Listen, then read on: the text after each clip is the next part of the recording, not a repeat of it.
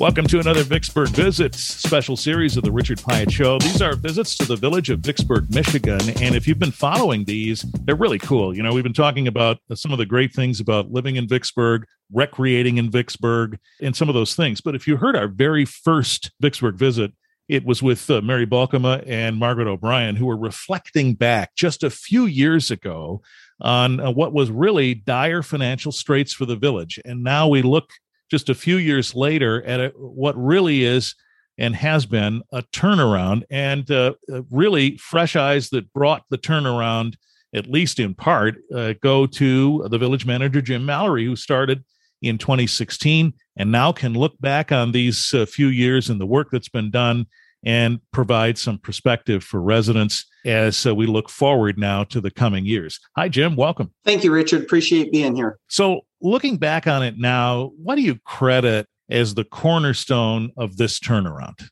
Well, I think it's three-pronged. First is having a progressive council who set in motion policy and the expectations that we were going to be committed to financial stewardship in a transparent manner, and then being able to put together a team of individuals who at the core of their hearts are public servants and really define servanthood, and then to engage the public and our citizens and to try to create every environment we can to have them engaged in local government. Mm-hmm. You mentioned transparency. What does that really mean? I mean, we hear that word. I hesitate to say it's a buzzword. I mean, maybe it is, but it really does mean something. And there's an intent behind that word. What does transparency mean for residents of Vicksburg? Well, I think when we look at the action of transparency here locally, we've put in place avenues in which our citizens know what's going on with their government, both in the expenditure of their funds that they provide us with, as well as future investments. So for the village of Vicksburg, transparency means having a transparency center right on the front page of our website that they can click on, and they can explore the value of their tax dollars, not only to their individual property, but also where all tax dollars are spent by the village of Vicksburg. Mm-hmm. Yeah. So transparency then really means an easy way for them to keep track of what's happening and their expenditures, but really just about everything that's happening. Is that fair to say? I think it's fair to say. I think it's also creating a culture and an environment that welcomes questions. And as government, we need to be committed to an open manner and be accessible to our citizens and be prepared to answer questions in a society that's a little skeptical of government's actions right now. Mm-hmm. So how should residents keep you and their local government accountable? How should they approach that? Absolutely. I would encourage all citizens in Vicksburg and other smaller communities to become engaged in their government, whether it's through volunteers, different governmental boards, or attending government meetings. We've tried to make the ease of being connected to local government here in Vicksburg by streaming all of our governmental meetings live, as well as archiving them on YouTube. And it's all connected through our website where they can view meetings if they have questions. I think it gets down to the heart of it. On my business card has my cell phone.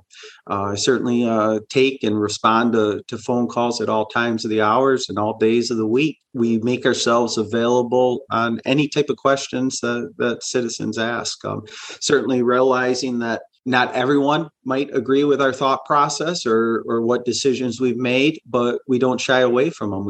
We're here to explain what led to a decision and why we feel it is in the best interest of the village of Vicksburg to proceed in the manner we're moving forward. Yeah, one of the advantages to a town the size of Vicksburg is that you can have the cell phone number of the manager and call that person up if you need to.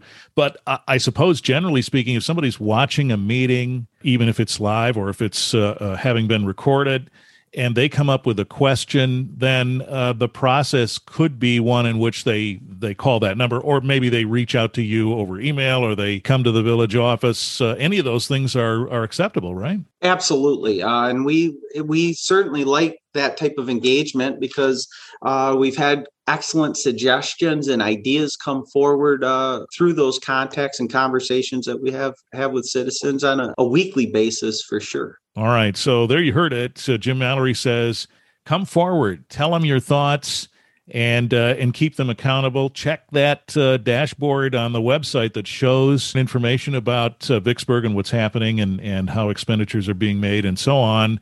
And bring your thoughts forward. And if you have an idea for a solution, they want to hear it. So do that and bring that forward. And that is also part of the intent of these visits, is to keep you informed. So if you haven't heard these previously, there are several of them. Just click the link in the show notes, and you'll see the previous list of episodes, and you can hear those there. Thanks, Jim. Thank you very much, Richard. We really appreciate it and appreciate you featuring Vicksburg on the Richard Pyatt Show. And this is a special series of the Richard Pyatt Show, our Vicksburg Visits.